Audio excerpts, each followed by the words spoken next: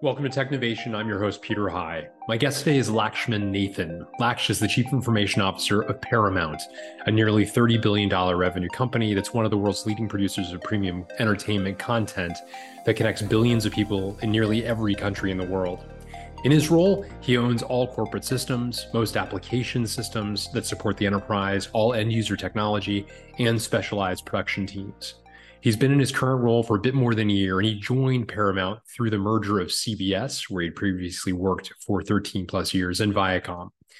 He's led a cloud-first push at the organization, and he recognized that the merger, together with COVID, served as catalyst for remarkable transformation that he has led. I look forward to getting his perspective on all the above and more through this conversation. Lakshman Nathan, welcome to Technovation. It's great to speak with you today. Thank you very much for having me.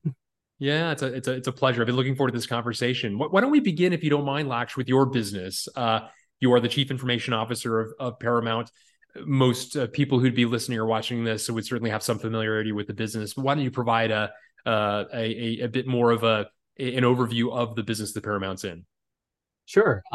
So Paramount is a large media entertainment company. I think most people have heard of that from at least from a Paramount film perspective. But what's interesting about Paramount is that we have so many different brands underneath the umbrella of Paramount. We have CBS, the broadcasting network. We have Paramount Films. We have a lot of choices across the cable networks that range from Comedy Central, MTV, VH1, BET. And as a company, we broadcast, we stream, which is our probably our biggest initiative right now is to be a strong streaming partner, right, with Paramount Plus as our flagship app, as well as Pluto TV. So across the board, like with Paramount, we're a pretty diverse business organization, and I think it always comes up with a lot of series of fun and interesting areas of growth, even as a chief information officer for the company. Very interesting. And take a moment, if you would, Laksh, to talk a bit more about what's within your purview as CIO. Sure. As chief information officer, I kind of think of my area as four different pillars. The first pillar is truly the corporate systems, that is your finance, your HR, legal, corporate comms, very much what a traditional chief information officer would support. The second pillar is really around our revenue areas and the systems that support it. And as I mentioned earlier, there's a lot of different brands, but there's also a lot of different ways that Paramount essentially makes money. We make money off our ad sales business. We have an affiliate revenue solution where we work with a lot of our owned and operated stations across the network who air our content out there. We have theatrical revenue. We have participations residuals, type of residuals that come across the area here. So just as you can imagine, with just like the number of revenue systems, we have technology that supports each one of those areas, and that falls into my purview. The third pillar is really all of the end user technology, and that encompasses everything from the service desk, the desktop engineering and client service teams, all the way to the identity, the collaboration solutions, email, and even Zoom, which we're using today. And then the fourth pillar is really probably a unique thing for a chief information officer, is that I've got a group of folks who support the production services across many of our CBS and corporate landscapes. And what I mean by that is literally we have CBS News, we have CBS Sports. I have folks who actually go out to the NFL games and help support the IT and technology in those areas. And then I have also teams that help with a lot of the syndication business across CBS. Underneath the four pillars, I have a design team where I have like development, I have a PMO team, I've got a data team, and a platform automation team that really specializes in hyper automation, AI, RPA, all the things that are keeping the company stitched together. And it's roughly a little more than a year that you've been in this role. If I did my math correct, via CBS and a couple of stints at sort of operating company or business unit level roles, another 13 plus as well. Can you talk a bit about the process of going from, within a portion of the organization to now global roles and the interaction between the two? No, I've had quite a journey at Paramount. In 2009, I did start off in the program management office, and then I quickly, I think someone realized I have an aptitude for applications as well. So I moved out of the PMO in the first 6 months and started becoming an application director really fast. Um, and at the time, it was at CBS, prior to the merger of CBS and Viacom, which is now Paramount. And so, starting in what I guess you consider traditional technology with like ERP systems, in that first foray of my first year or two, I had the honor and pleasure of like actually working with every different business unit for various different projects. We were implementing new systems like payroll and various finance systems, where I actually got to meet with understanding different groups that were like I mentioned earlier, like CBS Sports and CBS News. And what was really interesting is that every group is its own business. It really was a very diversified portfolio. And on one angle, I was learning about publishing from Simon Schuster, and another angle from some of our studio operations. And so I think in the first couple of years, a lot of it was about building relationships, learning the business. I did not have a traditional background in media when I first started in 2009, but I learned very quickly. And I think a lot of it was thanks to the different projects that we were doing at CBS at the time.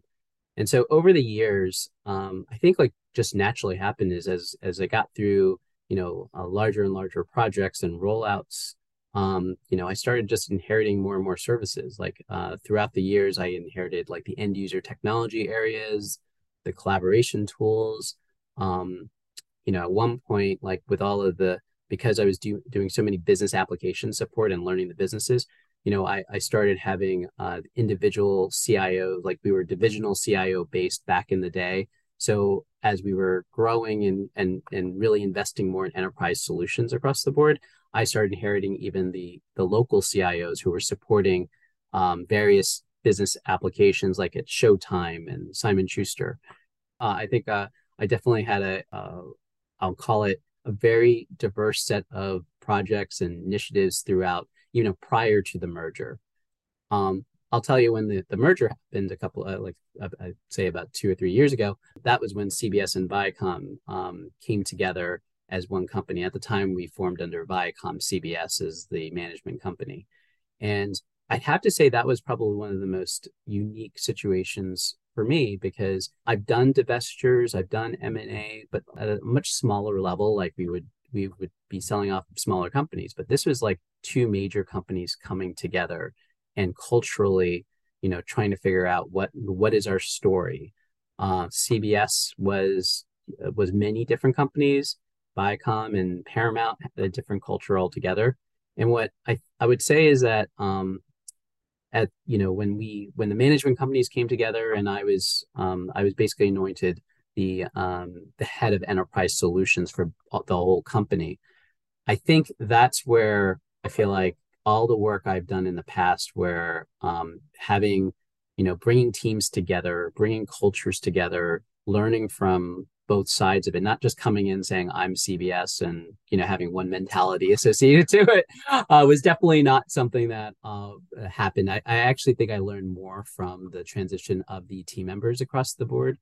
And then since then, my role definitely jumped more into transformation, and we really focused on the fact that we were bringing a company under like single systems. So my last 3-4 years, honestly, has been all about transformation, and both not just on the technology perspective, but I'd also say even just organizationally within my own org as well as my business partners. And we got through a lot of transformation already, but we still have a lot still left over in our world. But I do feel like from a team perspective, like we've been, I forget which company my team members are from, Legacy at this point. That's how much we've merged together. So that seems like a good thing that they're coalescing to a degree where that becomes less relevant. Yes, it definitely is.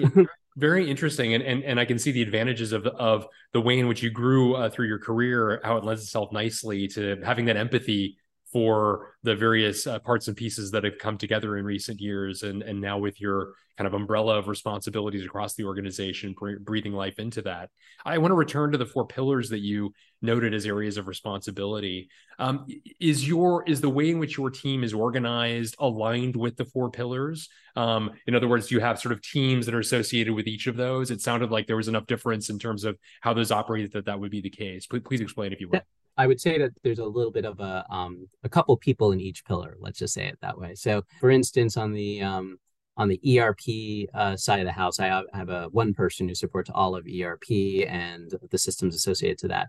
Then I have another leader who supports like all of the legal systems and various other marketing systems. And it's more about having those individuals at that corporate level being both the application owners as well as relationship managers for the group. So I know in some cases you've probably seen like local CIOs. I'm a big believer of having the technology leader both be the subject matter expert as well as the relationship manager, because it feels like they get a lot more out of the tools themselves.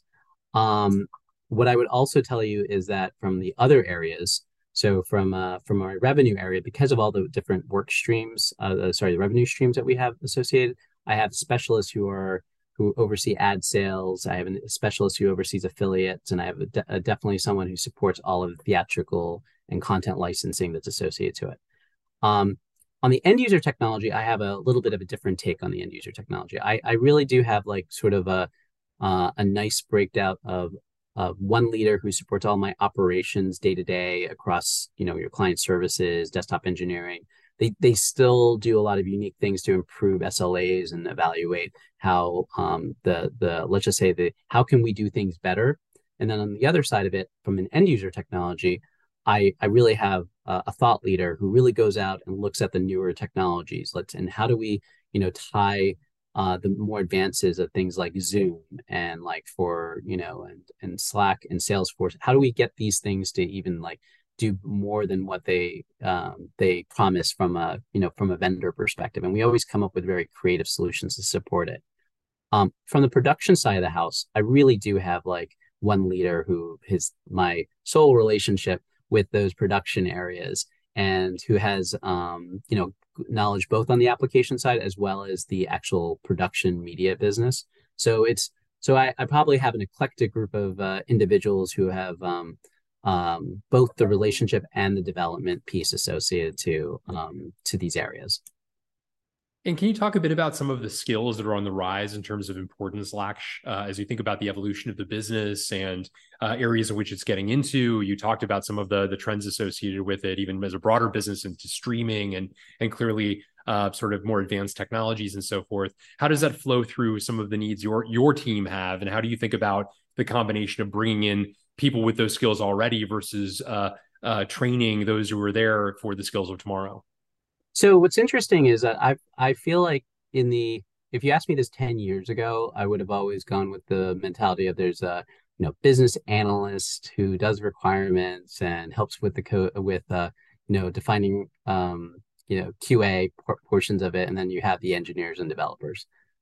I think what's really interesting is that in last 5, maybe 6 years, with the onset of software as a service, you're getting a much more different mentality in technology. And when we merged together, one of the biggest things was what was going to be our technology stack and how are we, pushing forward on it. And one of the things that we definitely, like many companies say, is that we're cloud first. And the reason we went down that path is because we wanted to leverage the more modern cloud technologies, either using our partners like AWS and Google, or if it's a software as a service that we don't have to worry about like the infrastructure, but we have the ability to stay within a box and configure systems.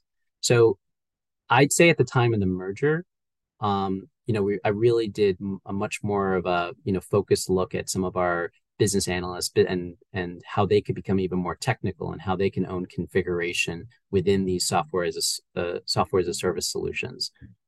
In the same sense, my engineers and developers continue to make advances on some of these more modern technologies. But they too have like a strong configuration background. So one of the things that I see at least as foundational is that the tools of today make it actually easier for technologists to become, faster in terms of enabling this. So the talent, what I've been a big fan of is being training in-house within our resources, and how do we grow those individuals. And so I found that like with business people who are business analysts who know a business area, they we've started to develop their skill sets with using more low code, no code type of areas. We found that solutions like Salesforce, particularly, and Automation Anywhere, like RPA type of tools, were really interesting areas where I can quickly grow those people's skill sets. They could turn solutions around pretty fast. Um, and like I think that the onset of the low code no code has definitely been like a game changer for my organization.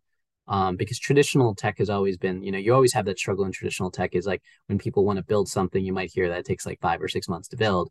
I think one of the things that has been great about some of these solutions is that I have a set of subject matter experts who turn solutions around relatively quickly in like 2 months, even depending on the amount of testing. But what we've actually done is gone one step further, is started training our business users to actually support some of these solutions themselves. And by doing that, it's sort of like I would call it, it kind of defeats that whole shadow IT kind of concept. We're almost embracing the shadow IT because we can only scale that much as a tech team, right? So we've made investments in also making that our subject matter experts can be more like teachers, build the solutions, build it with the users, train them, and then actually have them support their own solutions. And that's something we also did in our first couple of years of the merger, because I felt like that that brought joy to I think our business users felt like freedom once they knew the guidelines and they knew how to support their solution. But they still had tech to come in and work with them to say like if something goes wrong. But there was guidelines and post, so that so people aren't going too crazy with these type of solutions. Fascinating. And I'm curious also, Laksh, to what extent was the merger a catalyst in driving the cloud first adoption? I ask because during Mm-hmm. a major merger like that, there will be an expectation that change is coming. And therefore, it can be an opportunity, frankly, to rethink the way things are done, even if it's not employing the practices of one or another. Let's choose a third way that is the more modern way. Was that indeed a catalyst for maybe a faster pace of change, or Absolutely. a broader logic as to why that should be the case? Well, I'll give you two. There's two things that were the accelerators. And I'm sure you hear this one a lot. Is yes, a merger always is like a good way of re-rationalizing things. I think we found that not only it wasn't even like technology that had to say you need to go rationalize. It was like the business units came in and said, "Hey, I have 7 ad sales systems. How do we get to like at least two?" You can't always go to one, but like, how do you get to that? That was definitely the premise from not just from our businesses at the beginning of the merger. What's also interesting is 4 months later when we merged, COVID hit. So we were still in the middle of like figuring out like how do we were on different email systems, we were on various different tools.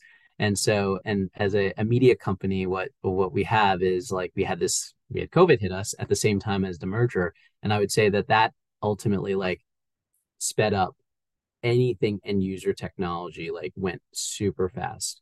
We made investments with like Zoom, we worked with Slack, we worked with Microsoft. We had all of our partners lined up in a nice approach. And I think once people had to work from home and they realized they needed these collaboration tools and they needed these video conferencing solutions to work, everyone basically, like embrace the fact that we were trying to roll out some pretty, and the technology was working and it was simple. And so I think part of the challenge we had in the first 2 years right after that was we continued on our transformation programs, but as a technology organization, we supported both our what you call your typical end users, who would normally be your office workers, but then on the production side, our production teams had to do, I can't give them enough credit for the amount of uh, level of efforts that they had to go leaps and bounds. Where like we had production buildings that were like staffed to like a third or less than that in the early days, and having people, film from like their locations. Like Stephen Colbert, for instance, did his whole show from his home. And so you can never give enough credit for all of these production service teams who went out and came up with some very creative solutions across the board. We looked at new technologies and how we were doing our editing. and supporting people who used to being very like wired into the building. And like we went from people going into our broadcast centers that physically the computers locked, loaded, connected to the building, VPN, and then the next day, all of a sudden, everyone's like, okay, let's figure out our VPN. Let's these same people who had never been VPN'd into it got, started using all the cloud technologies and locking it in. So I would tell you that like from an end user technology, we definitely got in even within our first year, everyone up, onto our modern technology. And it also helped with some of our, merging of systems on the end user side.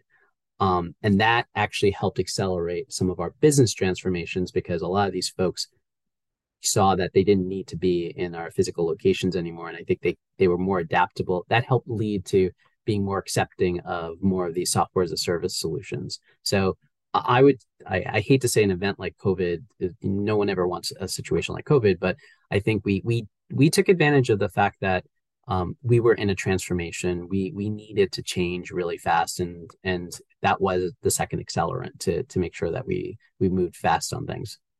I can also see you made the point earlier, Laksh, that uh, naturally when the companies came together, there was the initial feeling of kind of where each person, team, division came from. Needless to say, and now in a relatively short amount of time, you have the feeling at least that people have melded together. I find that's really extraordinary given the fact that all of that happened during COVID, and you didn't have the advantage of proximity in many cases to facilitate people literally coming together in order to perhaps tear down some of the walls that would naturally be there from the different parts of the prior organizations that they came from. What do you see as some of the factors that facilitated that change despite that disadvantage? I actually think I'll jokingly say the Zoom boxes are make everything a very equal playing ground for folks.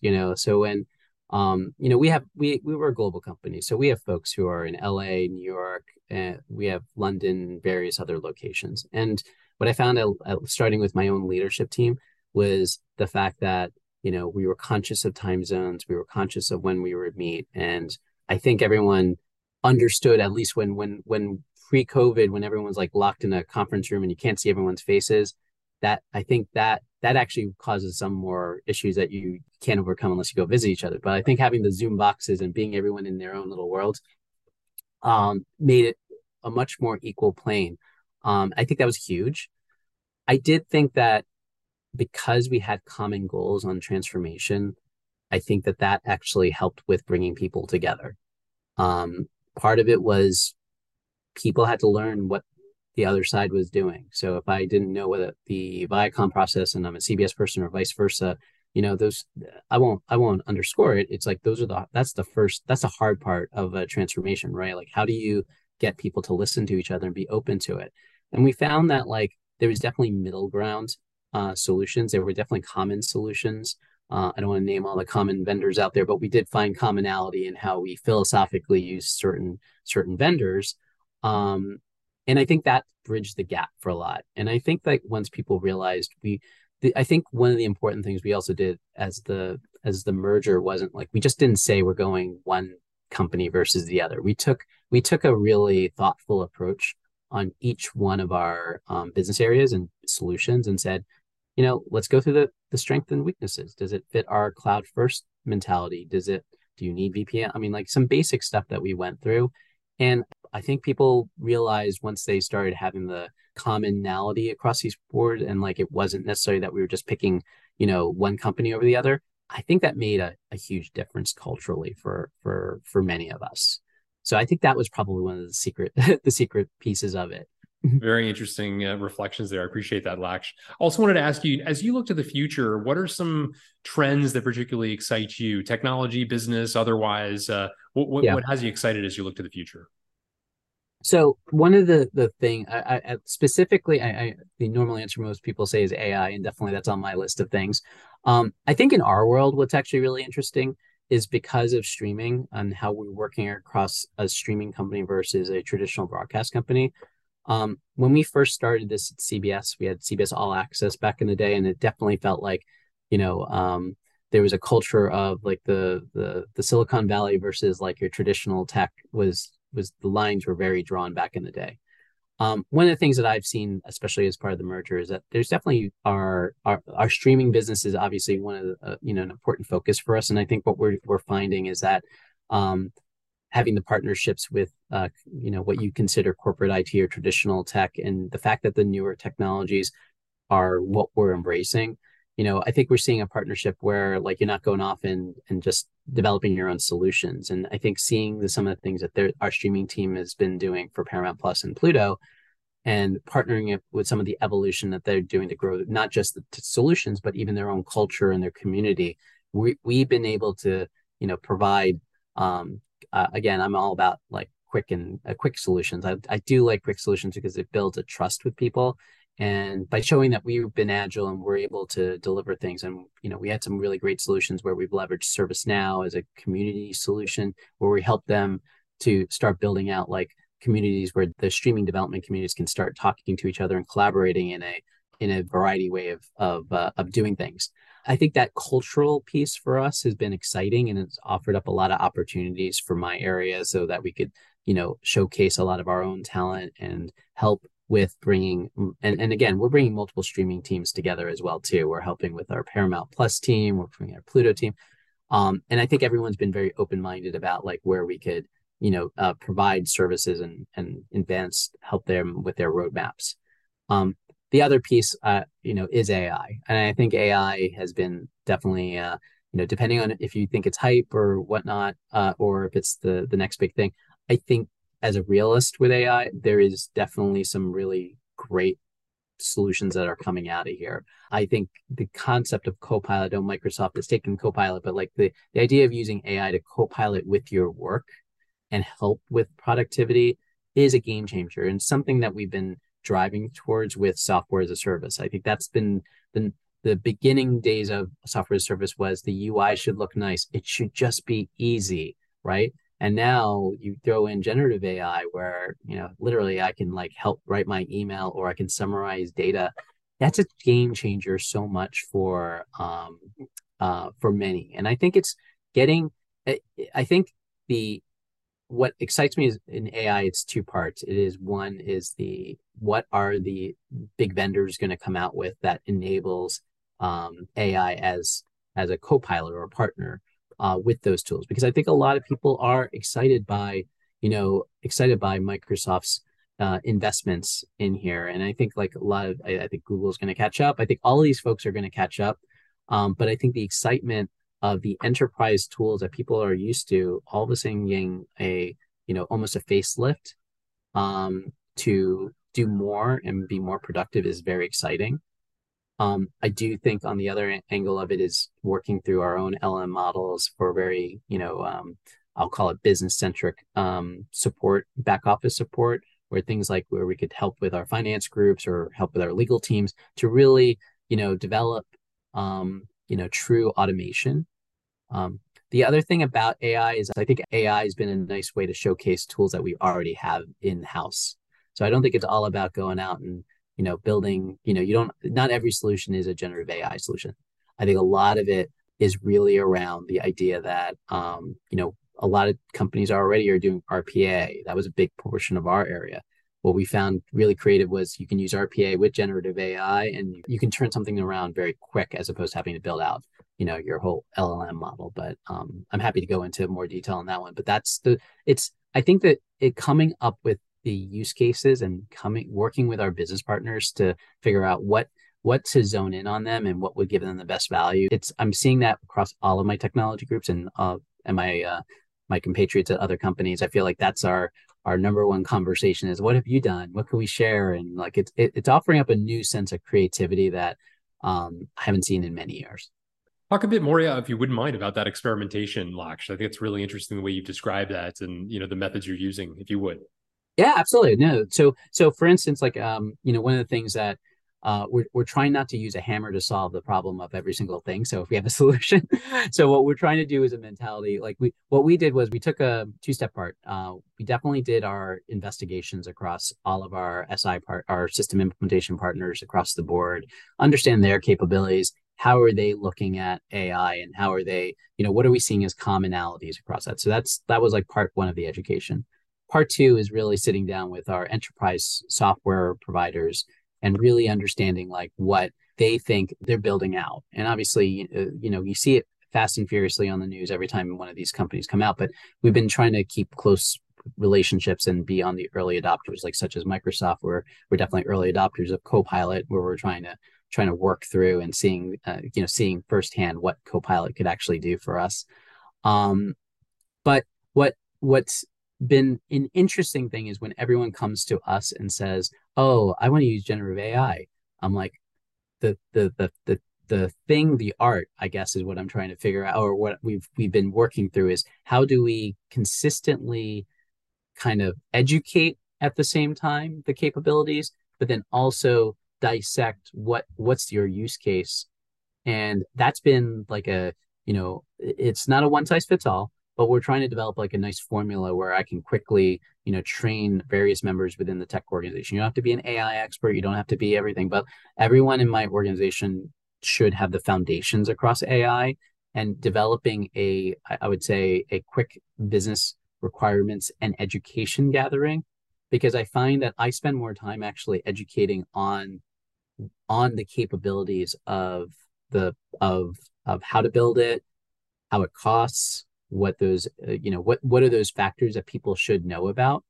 And I think by doing those smaller meetings with a lot of our different executives and business groups, we found that we actually get more of a dialogue on what they end up trying to do. Like for instance, we've developed a solution literally last week where we ended up talking to our to a certain group and saying, hey, all we're looking to do is we have a bunch of people go out and like have to go extract data out of all of these websites and get transcripts from things. And what they did was, as we talk through the problem, we're like, oh, well, maybe we can use RPA to go out and just do the extraction, since we have the solution already. But then as we dug into it, they were like, oh, but we also want to ask questions. We want to like kind of get some thoughts around it. And from there, we're like, okay, well, we know that our RPA program also connects into our Azure ID. So we can build up our own, leverage, basically ChatGPT 4.0 through Microsoft, and see, can we just summarize the data? And what we're doing is trying to use that example as like, hey, if we build these as like micro solutions and literally show the users how this works, and then we spend like a couple cycles iterating, and then we make this a blessed solution for that business area.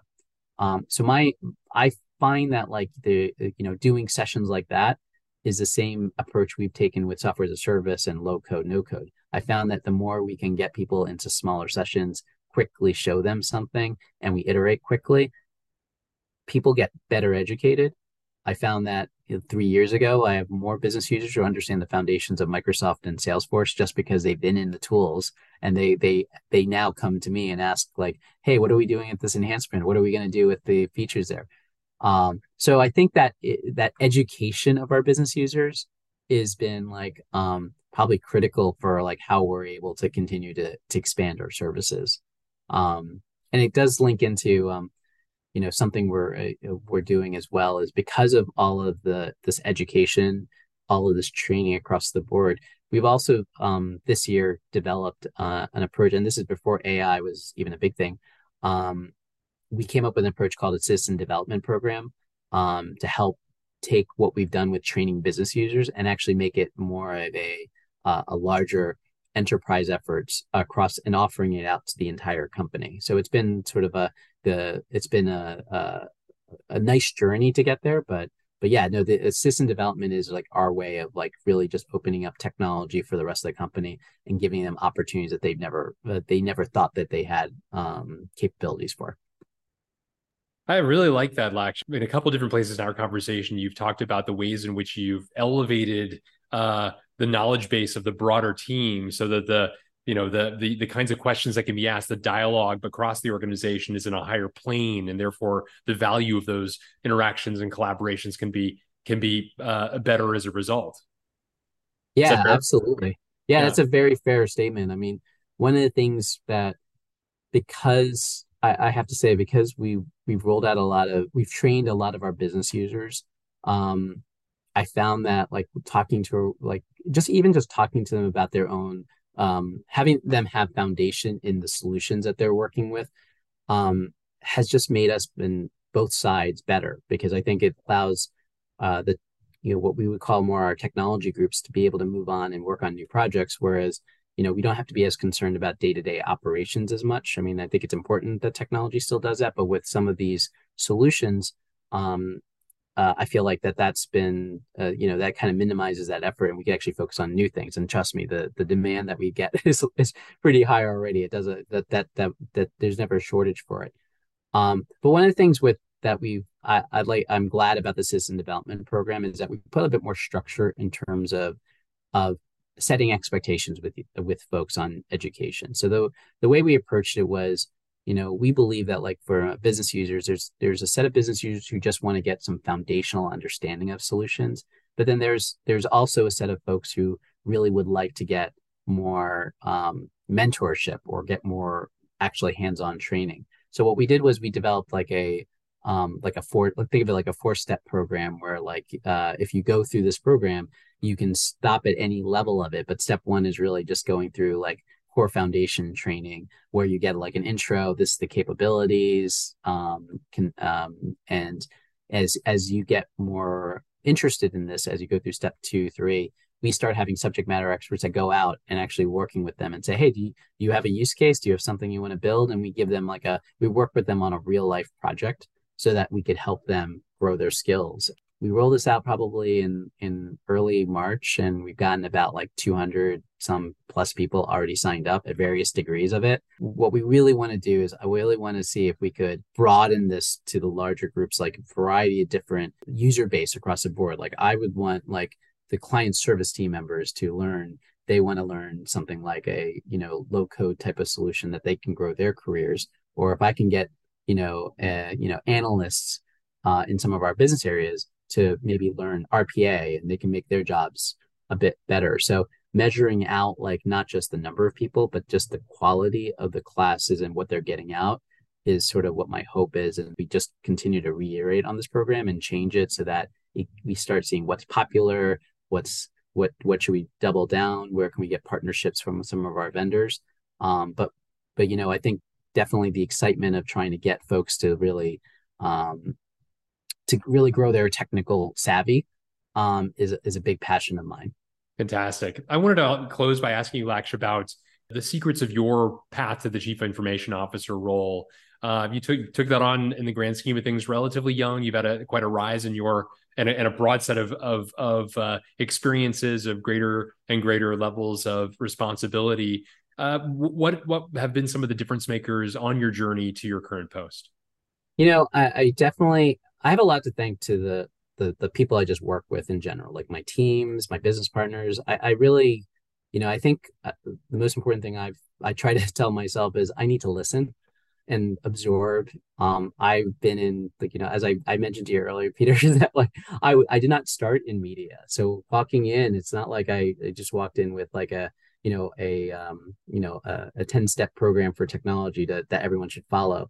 I found that being adaptable, especially with the nuanced business that I deal with, like on one hand, as I mentioned earlier, it's like when I'm dealing with a production team on one hand, but then when I'm dealing with the corporate office in the other, I think being adaptable and listening has been like just one of those large, like huge efforts for my growth.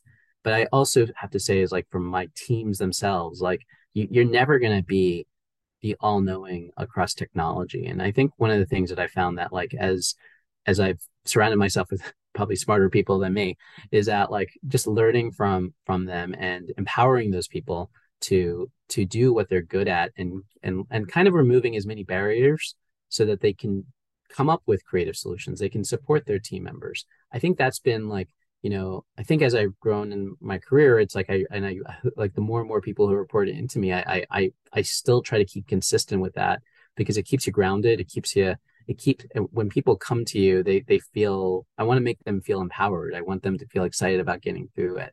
So I have to say the adaptability and learning have been like the two biggest things for me, as I've grown in my career. Great thoughts. I appreciate those reflections, Laksh, and I appreciate more generally a great conversation covering a remarkable stretch of your career, now leading to this current post that you have, the transformation that you've led during a very consequential time. Appreciate you sharing your perspectives with our audience here. Thank you very much. Thanks for having me today. Grow their skill.